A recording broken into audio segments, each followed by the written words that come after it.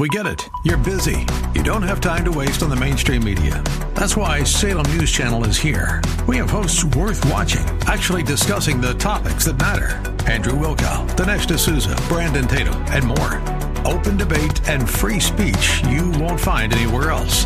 We're not like the other guys. We're Salem News Channel. Watch anytime on any screen for free 24/7 at snc.tv and on Local Now, Channel 525. If we look to the answer as to why for so many years we achieved so much, prospered as no other people on earth, it was because here in this land we unleashed the energy and individual genius of man to a greater extent than has ever been done before. Those who say that we're in a time when there are no heroes, they just don't know where to look.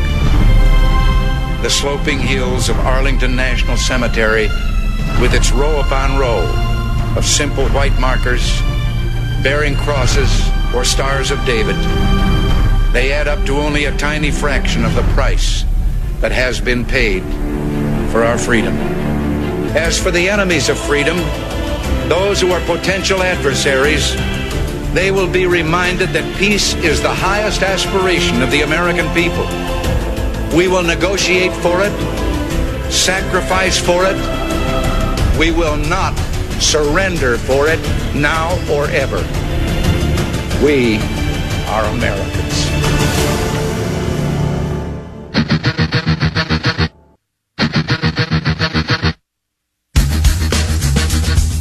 This is the Bob Frantz Authority on AM 1420.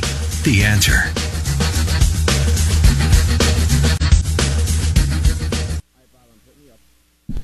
All right, 9 minutes after 10 o'clock, and hour number 2 is underway. Good morning. Thanks for being with us on this Tuesday. It is the 23rd morning of the 11th month in the year of our Lord 2021. Plenty of things to be thankful for this coming Thursday, not the least of which is my relationship and partnership and friendship with the great Peter Kirsanow, who joins us now as he does each and every Tuesday when he's not busy sitting in for me and hosting the show himself. Peter Kirsanow, a member of the United States Commission on Civil Rights, Cleveland attorney, best-selling author, columnist, part-time, sometime law professor, and so much more. Peter, good morning. How are you? Doing well, Bob. Hey, I don't know if it's on my end. There seems to be a little bit of interruption with the audio. I don't know. I hope it's not the case with the broadcast to the public generally, but if I don't understand you immediately, that's the reason. We were literally just discussing that during the break. We're having a little bit of a glitch, a little bit of staticky stuff, and we're working our very tails off to try to correct that right now. So we'll do our best, and if you can't hear me, just let me know, and we'll try it again. All right, Peter Kirsanow. I want to start with what I started my broadcast with this morning, and since you were probably busy working on behalf of clients, you probably didn't hear too much about it, but I am just about finished dealing with soft-on-crime liberal Democrats. The American left is taking lives by their soft-on-crime policies, whether it be defunding or handcuffing police so that they cannot do their jobs to protect people without fear of being prosecuted or being killed, whether it be allowing extraordinary numbers of criminals and drugs and gang members to come across our southern border with impunity. They're killing American citizens in a variety of ways. To the most recent and most glaring example, a soft-on-crime prosecutor, a district attorney in Milwaukee County, Wisconsin, had a career criminal with a record dating back to 1999 who was already facing multiple felony charges, including a number of violent crimes, and instead of him sitting in a county jail waiting for his trial or being able to post a huge bond, he was allowed out 2 days before he rammed his SUV into the crowd, into the parade in Waukesha, Wisconsin. He was allowed to get out on a $1,000 bail. All part of bringing equity to the criminal justice system. We need to make sure that not as many people of color are being prosecuted and are being jailed as possible because equity demands it. There should be just an equal amount of whites and blacks in the criminal justice system. Peter, this has gone on long enough. Now people are dying because of these policies and these platforms. And you say what? I say that what we have witnessed here is the devolution of society. It is the contrast between the sane and the insane. I mentioned, by the way, thanks so much for allowing me to guest host on your program. I think it's the best in the country, and it was a privilege to do so. And one of the things we talked about is the fact that we're no longer talking about conservative versus liberal, Republican versus Democrat. This is sane versus insane. Anyone can look at what's happening throughout the country, and it's sheer insanity. Defunding the police, as we've discussed many times, is just sheer insanity. It's almost as if a bunch of little kids, not just little kids, because little kids get this, but kids who, I don't know, for whatever reason, been stoked up on sugar or something out of sugar high and come up with really bad ideas like putting paint cans on top of their heads. This is what the Democrats have been doing throughout the country, and it has consequences. Several years ago, and as I've said to you and your listeners several times over the years, if you want to know what the left has in store for America 5 years from now, come to a Civil Rights Commission hearing today. And it's unfortunate that I have to say that, but it's chilling to see the kind of lunacy that they propose at Civil Rights Commission hearings. I could go on and on and on, but this was one of them. We had, in fact, we were supposed to have last week a press conference where the liberal majority, well, at the time was majority, was going to have a press conference for the release of the Commission's bail reform report, where you can imagine I wrote a scathing dissent. And in that bail reform report, it talks about all the things that the left proposes that resulted in this guy, Darrell, whatever his name is, I don't even want to, grace him with his name, was released. It proposes these very policies. And the presumption, as you've indicated, is that bail and other mechanisms to keep the public safe pending trial, because they have a disparate impact on blacks, is somehow a vestige of slavery and Jim Crow. It's unfair. It's a societal evil that needs to be remedied. And what I keep saying, I think I'm the only person, in fact, I know I'm the only person on the commission that lives in an inner city neighborhood. It gives you perspective when you do that. I have phenomenal neighbors, all of whom want more cops, all of whom want criminals locked up. But these guys, meaning Democrats and the media, but I repeat myself, think that somehow that all blacks and other minorities want people released onto the street, that somehow this is just discriminatory. The victims of these people, 99% of the time, are other minorities. In this case, what we saw was the release harming apparently white people that nobody cares about because it doesn't feed a narrative. Now, consider for a second, Bob, and I know you probably have, the difference between, say, a Kyle Rittenhouse narrative and the Darrell Brooks narrative. We have been subjected to a year of Rittenhouse and the defamation of Rittenhouse, who shot 3 people in clear self-defense. They were 3 white people that he shot, okay, but it was somehow made into a racial narrative. Darrell Brown, by the way, killed 5 people, not in self-defense, critically injured nearly a dozen, and dozens more were sent to the hospital. What do we hear from the mainstream media and the Democrats? But I repeat myself, well, the Democrats actually came out and tweeted saying things favorable about this, saying, and not only that, but trying to be snarky about Kyle Rittenhouse in contrast with this Darrell Brooks character. It was astonishing, as if to say, in fact, one person said this, a Democratic strategist, a communications person for the county in which Waukesha is, said that this was somehow karma, and was making light of the fact. This is extraordinary. That person has since resigned, thankfully, but it is the mindset that we see throughout progressivism. It's incredible. I don't mean to say every progressive is like this, but this is where the movement comes from, to defund the police, lower bail, all kinds of other reforms that put criminals back on the street and allow, for example, you go to Chicago, you go to Philadelphia, you go to San Francisco, allow criminals to run rampant throughout the streets, harming the not just the quality of life, but life itself for the residents. We didn't ask for this stuff. Nobody polled us. But think about the crickets you hear from the media with respect to Darrell Brooks. You'd have to go to CNN right now. I can tell you what's on. The closing arguments in the Ahmaud Arbery case. Not to say that that's not newsworthy, right, but if this were reversed. Let's say a white person had mowed down a march of Black Lives Matter.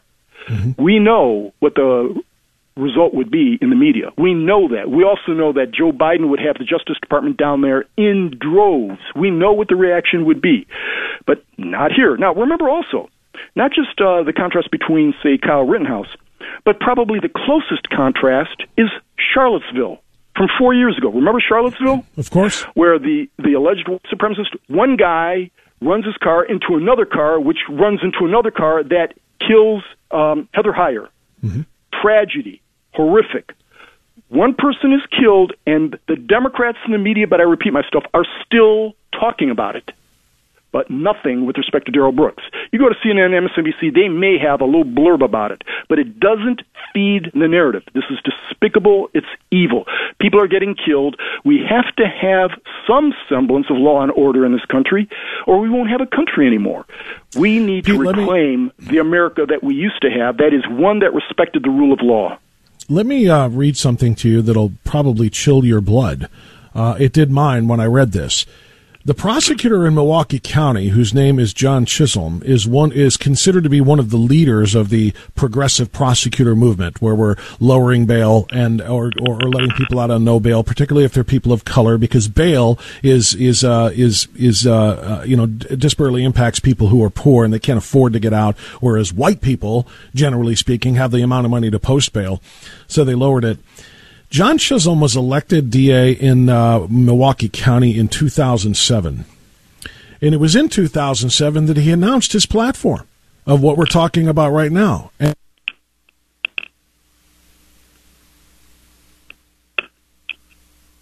divert, or I put into a treatment program who's going to go out and kill somebody, you bet.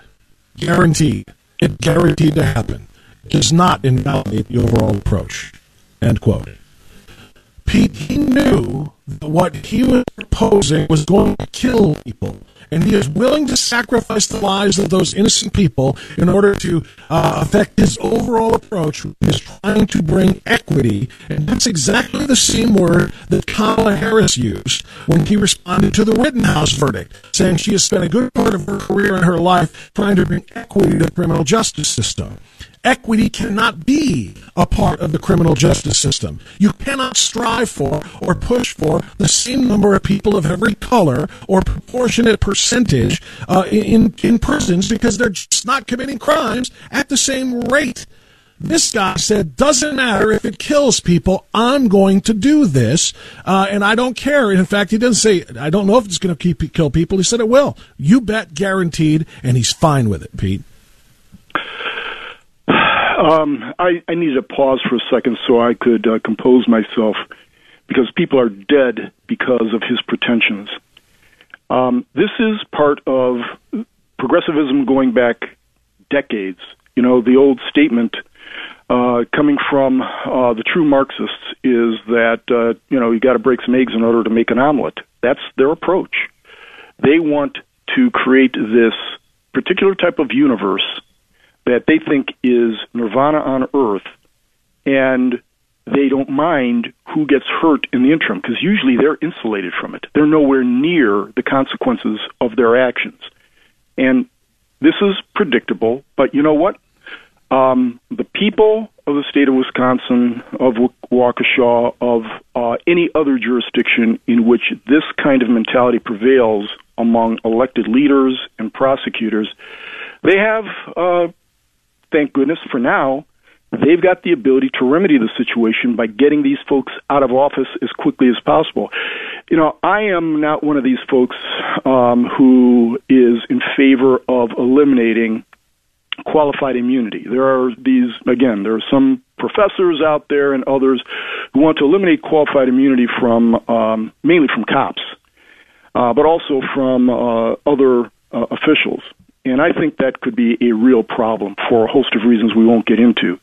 But if there ever were an argument in favor of it, when you see somebody who, as you just indicated, knew prior to the implementation of a policy that it was going to result or likely result in harm to his fellow man, my goodness, That is despicable. Again, we've got the ballot box, and maybe that's much too light a repercussion for this individual.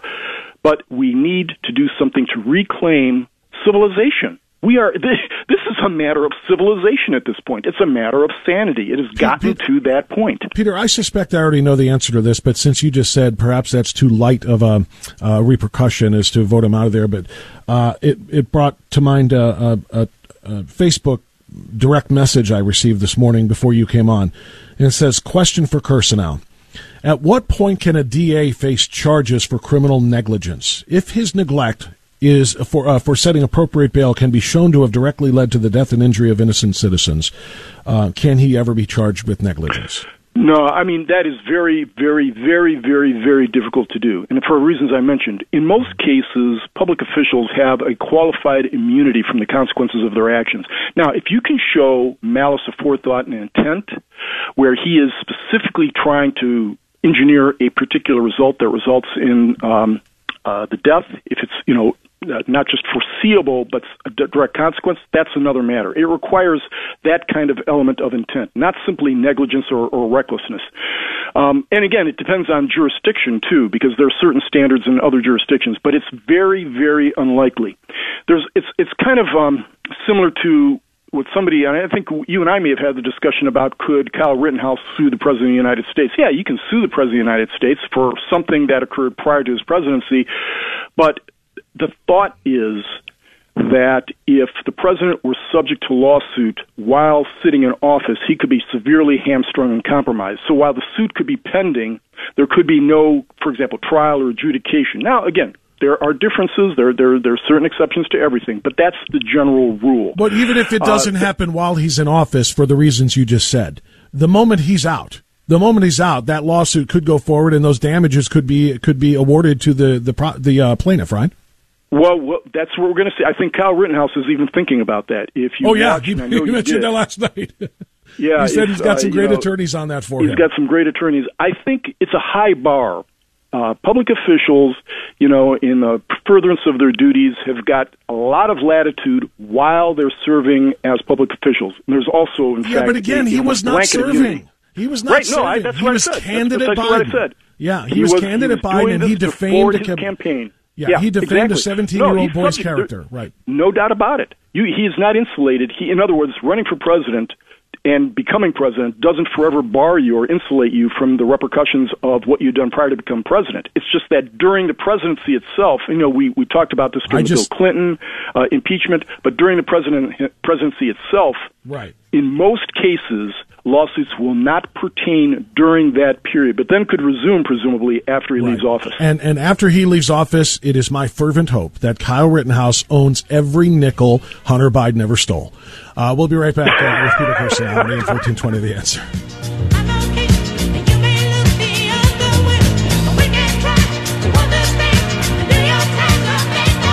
Download the free WHK mobile app and listen to your favorite WHK programs or podcasts on the go. It's free in your app store.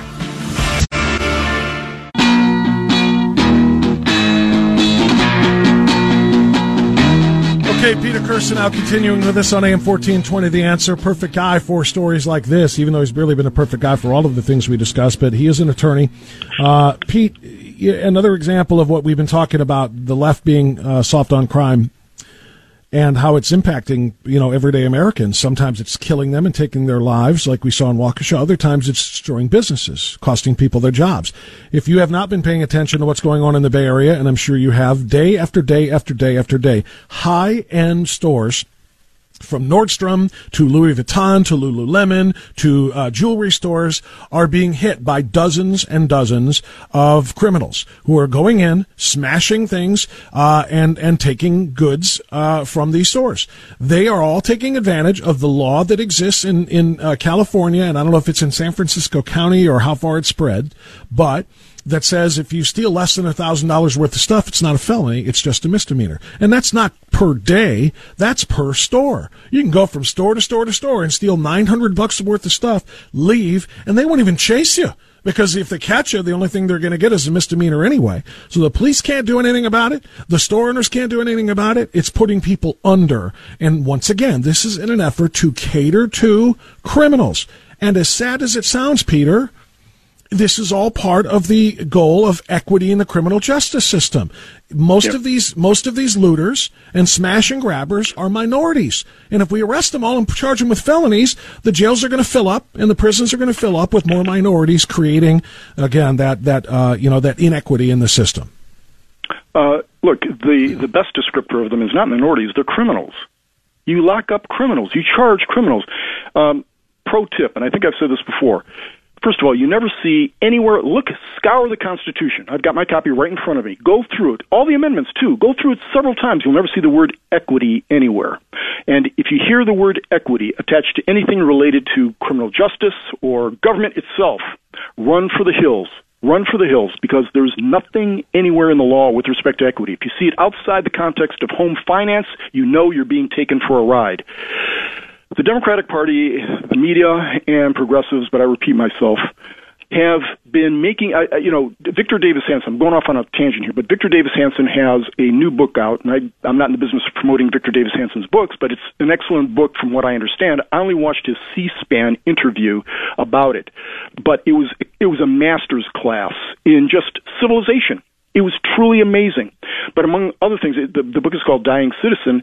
The citizens of the United States of America are being treated by their government, mainly the federal government, but also state and local governments, increasingly as if they're aliens in their own land. More is being required of them. More punishments are being meted out to them, law-abiding citizens, than are being meted out to aliens, illegal aliens, people who have breach the compact between citizen or individual and the country and the state. And that's what's going on here with respect to crime. Criminals are being advantaged and privileged over the law-abiding. And the question then becomes, why be law-abiding? And this is a natural consequence. I think I may have mentioned on your show once before, the last time I was in San Francisco was just before the pandemic. And prior to that, I hadn't been there in 5 years. I was struck when I got out of the cab from the airport.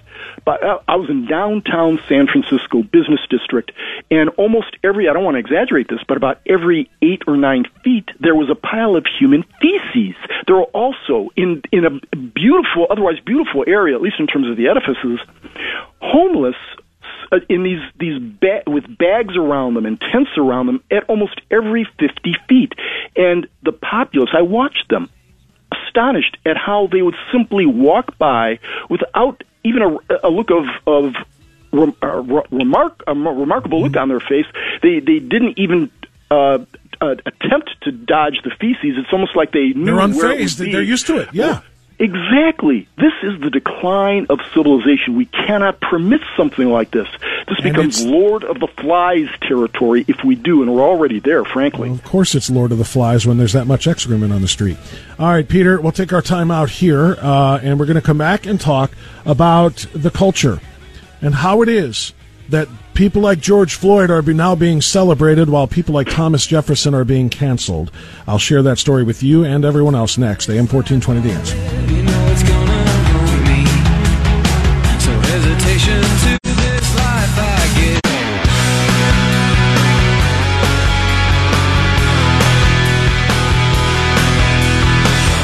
Giving woke America a wake-up call, courtesy of the Bob Frantz Authority on AM 1420. The Answer.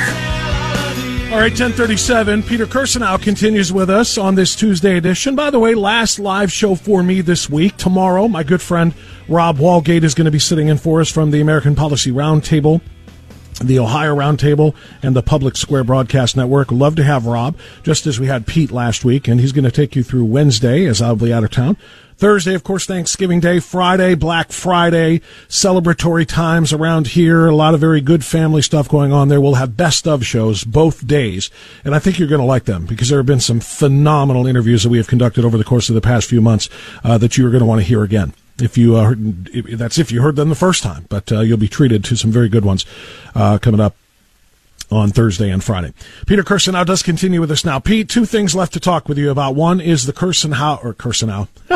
I almost said Kirsan House. I combined Rittenhouse and Kirsanow. You were just about to be Kirsanow. Sorry.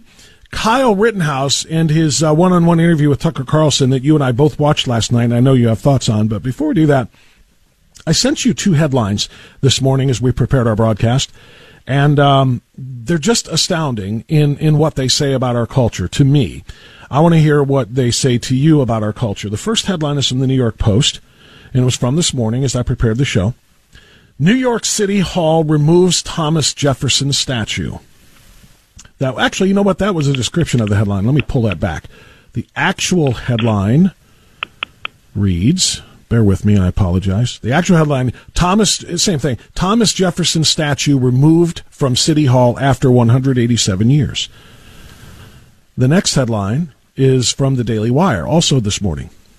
Catholic University hangs painting that presents George Floyd as Jesus.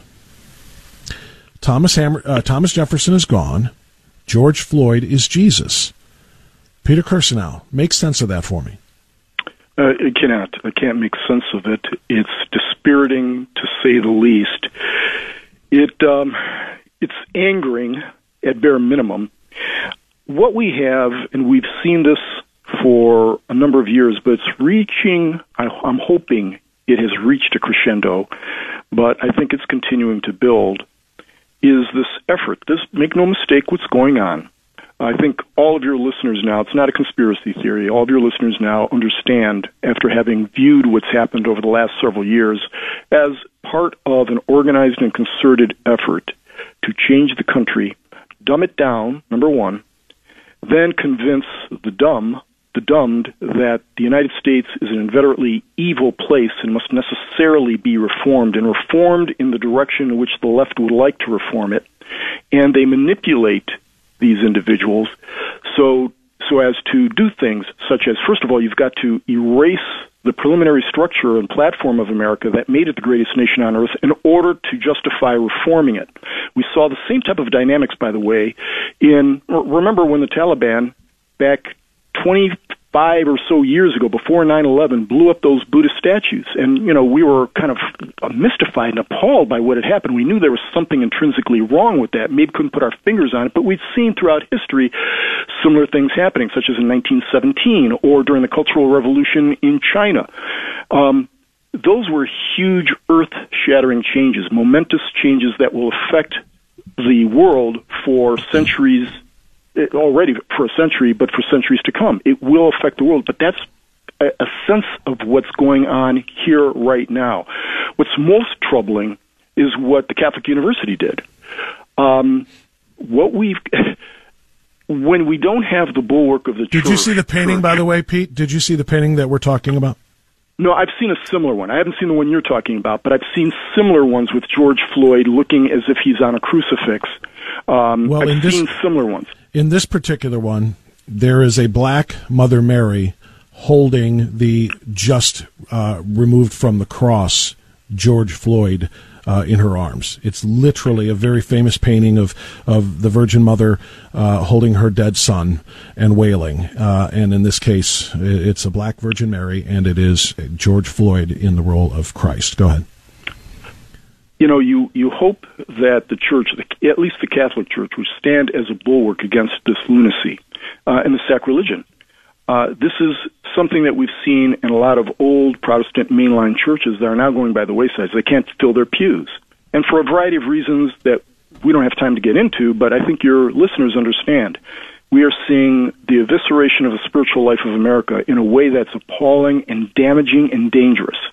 Because we can talk about the Constitution as much as we want to, Bob, and it's extremely important to do so. We have to talk about the founding documents and the principles that made this country great.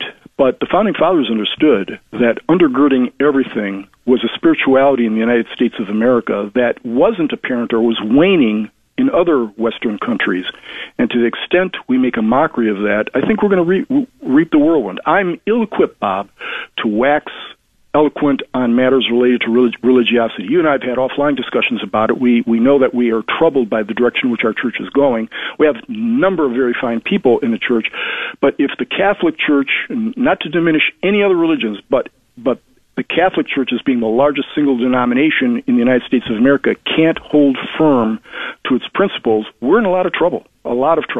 And, you see more and more of that kind of, you used to see that kind of thing 20 or 30 years ago in venues that would mock the church and would try to tear down the church. And now we're seeing it in certain precincts, usually in universities that are allegedly Catholic. We're seeing it there. So this continued drive toward I don't even know what it would be, but a lack of spirituality in mocking the church, that has a troubling dynamic, and it has a dynamic that's troubling that goes beyond. For those of your listeners who may be agnostic or atheist, I think because they listen, they understand that there are certain principles that undergird the United States of America, whether or not you are a believer or not. And to the extent those are eroded, that augurs poorly for the continued viability of what we consider to be the greatest experiment in the history of the world. You know, Pete, it's a great response, particularly as it pertains to the Catholic Church and the movement of the Church, which is leading to the slow, I think, dare I say, demise of the Church. But aside from just the Catholic point of view here and the portrayal of Floyd as Jesus, just the portrayal of Floyd as a hero in any sense is the bigger issue for me. We're in a culture that takes a guy who has lived his life as a career criminal, a drug dealer, a drug abuser, a man who had enough fentanyl to kill 5 people in his system at the time that he died, and a man whose record is extraordinary, including a record of assaulting women, breaking in, holding a gun to a pregnant woman's stomach as his colleagues and fellow thugs ransacked and stole things from her home. And he's being treated as a hero. Forget about the fact that, he's being portrayed in religious circles in such ways, but just the fact that he is thought of as a hero because of Officer Derek Chauvin's knee on his neck. Now, I understand the optics of that, and I understand everything about that case, but that the way he died does not change the way he lived. He did not live a life of a hero. He did not live a life of a martyr, of a good man who was taken down by an unjust person. He lived the life of a career criminal thug, and now his entire history is being whitewashed because of the way he died. And meanwhile, again, as we juxtapose this with Thomas Jefferson, here's a man who was not sinless 187 years ago. He was not sinless but when the statue was built and put up there. He was not sinless when he lived, but his lifelong legacy of greatness and the creation of this republic is whitewashed in the opposite way, and we only remember him for his sins. The juxtaposition here is staggering. It is staggering, and if you talk to people on the left, which I do regularly, I mean, I'm among them all the time, sure. But when you talk to people on the left, just as with the Kyle Rittenhouse case, they are not even aware of 90% of the facts dealing with George Floyd. These aren't necessarily bad people, evil people, corrupt people. A lot of them are simply ignorant. I don't mean that to say that in a disparaging way. It's the apt description. They don't even know of this because the media that they watch, and I just had an experience yesterday similar to this where I was astonished. A very smart person, very accomplished person who knew virtually nothing about the facts of the Rittenhouse case. In this case, for the majority of people, remember, Bob, we are still in the minority, and most of our listeners with respect to the type of media that they get their news from. Most people get it from major big tech or from ABC, NBC, CBS, MSNBC, CNN, New York Times, Washington Post. And if you get your news from those organs, much of what you just described in that very good, cogent description of George Floyd and all the things that he did, they're oblivious to that. They actually don't know it. They don't live in the same world we do. They've been immersed in propaganda. Again, this goes back to 1917 or the Cultural Revolution. The same types of dynamics are pervading.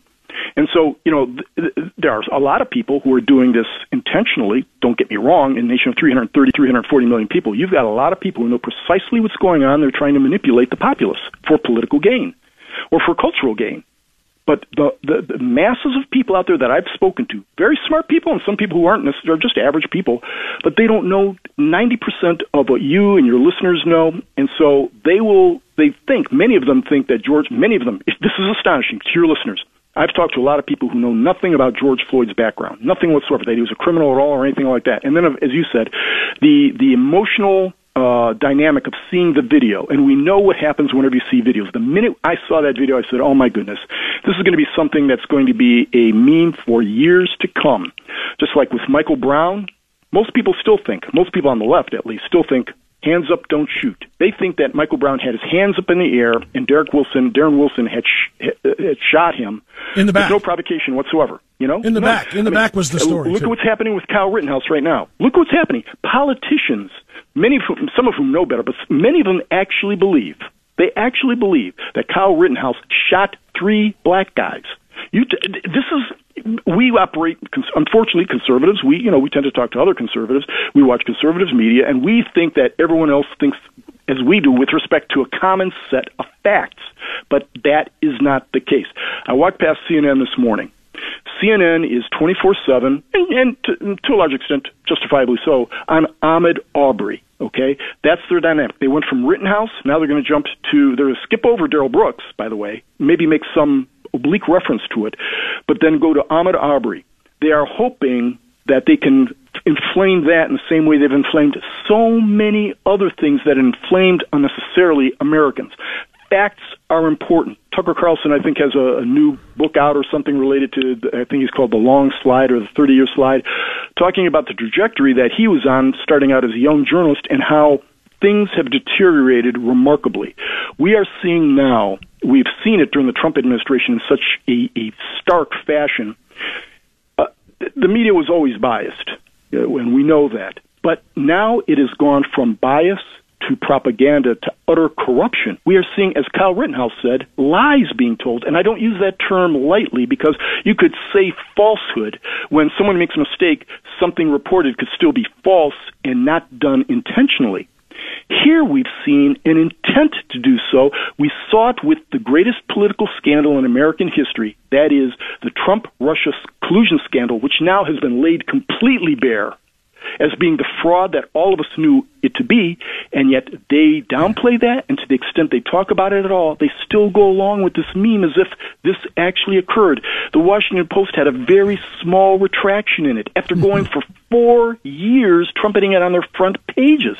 So this is what I mean when I say a lot of people are not even aware of the discrete facts related to George Floyd or almost any other major story that we've been talking about for quite some time, and we scratch our heads. How could they be on the other side of a particular issue that's so plain and so clear? Well, if you're operating from a certain set of facts, then you can reach a different conclusion, and that's what's happening right now. It's being done intentionally.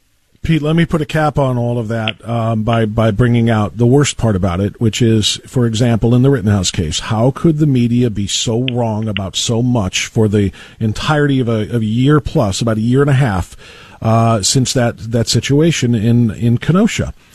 It's one thing for them to be wrong. It's a second thing for them to be intentionally wrong, because that's what they were.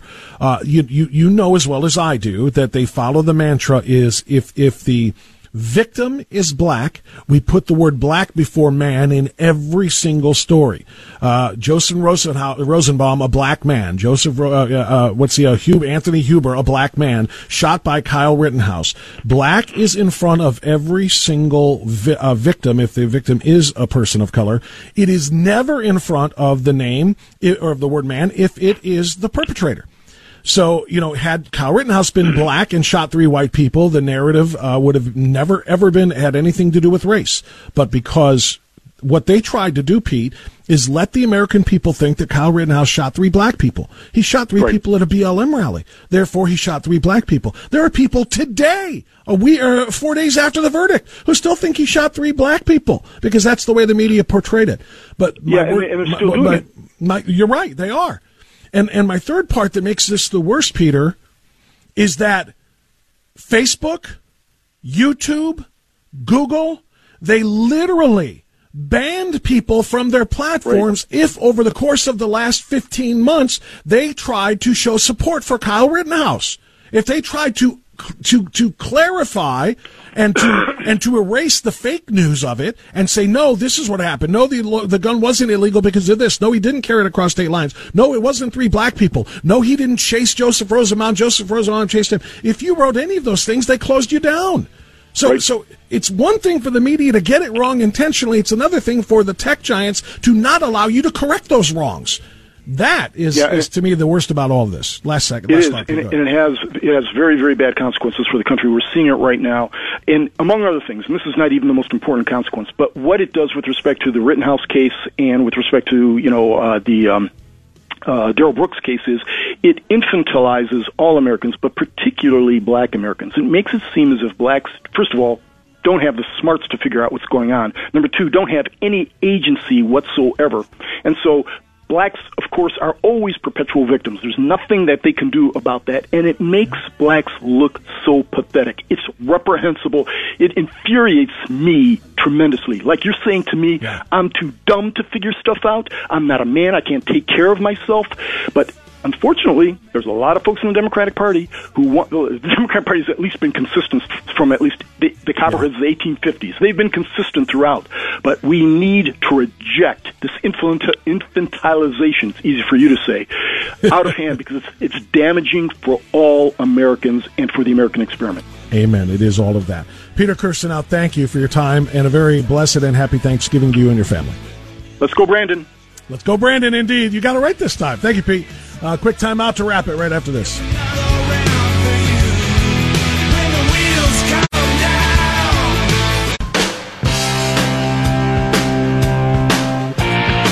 Well, that is going to do it for this Tuesday, and it's going to do it for me this week in terms of live radio. Rob Walgate will be in for me tomorrow. I certainly appreciate his willingness to do that. Then on Thursday and Friday, we're going to have best ofs, and I think you're going to have some great, great interviews that you may have missed or segments that you may have missed over the course of the last several months. It's just a great way to catch up on some of the things that we do. So that's coming up on Wednesday, Thursday, and Friday. We'll be back live next Monday, obviously. Try to kind of keep your head about you if you could this weekend, this Thanksgiving Day weekend, and I'm talking about the long weekend, Thursday, Friday, Saturday, Sunday. If you could, be thankful. Do exactly what the day recommends that we all do. Be thankful for what we have. But while you're doing that, try to keep your mind on what needs to be done. I would never want to steal from my friend Larry Elder when he says we've got a country to save. But we are now less than 12 months away from the election that is going to either doom or save our country. Let's think about all of the things that this country has to work on and all of the things we can do in that effort. Be thankful for what we have this weekend, but be cognizant of what needs to be done. Thank you, my friends. God bless you and your families. Happy Thanksgiving, and let's go, Brandon.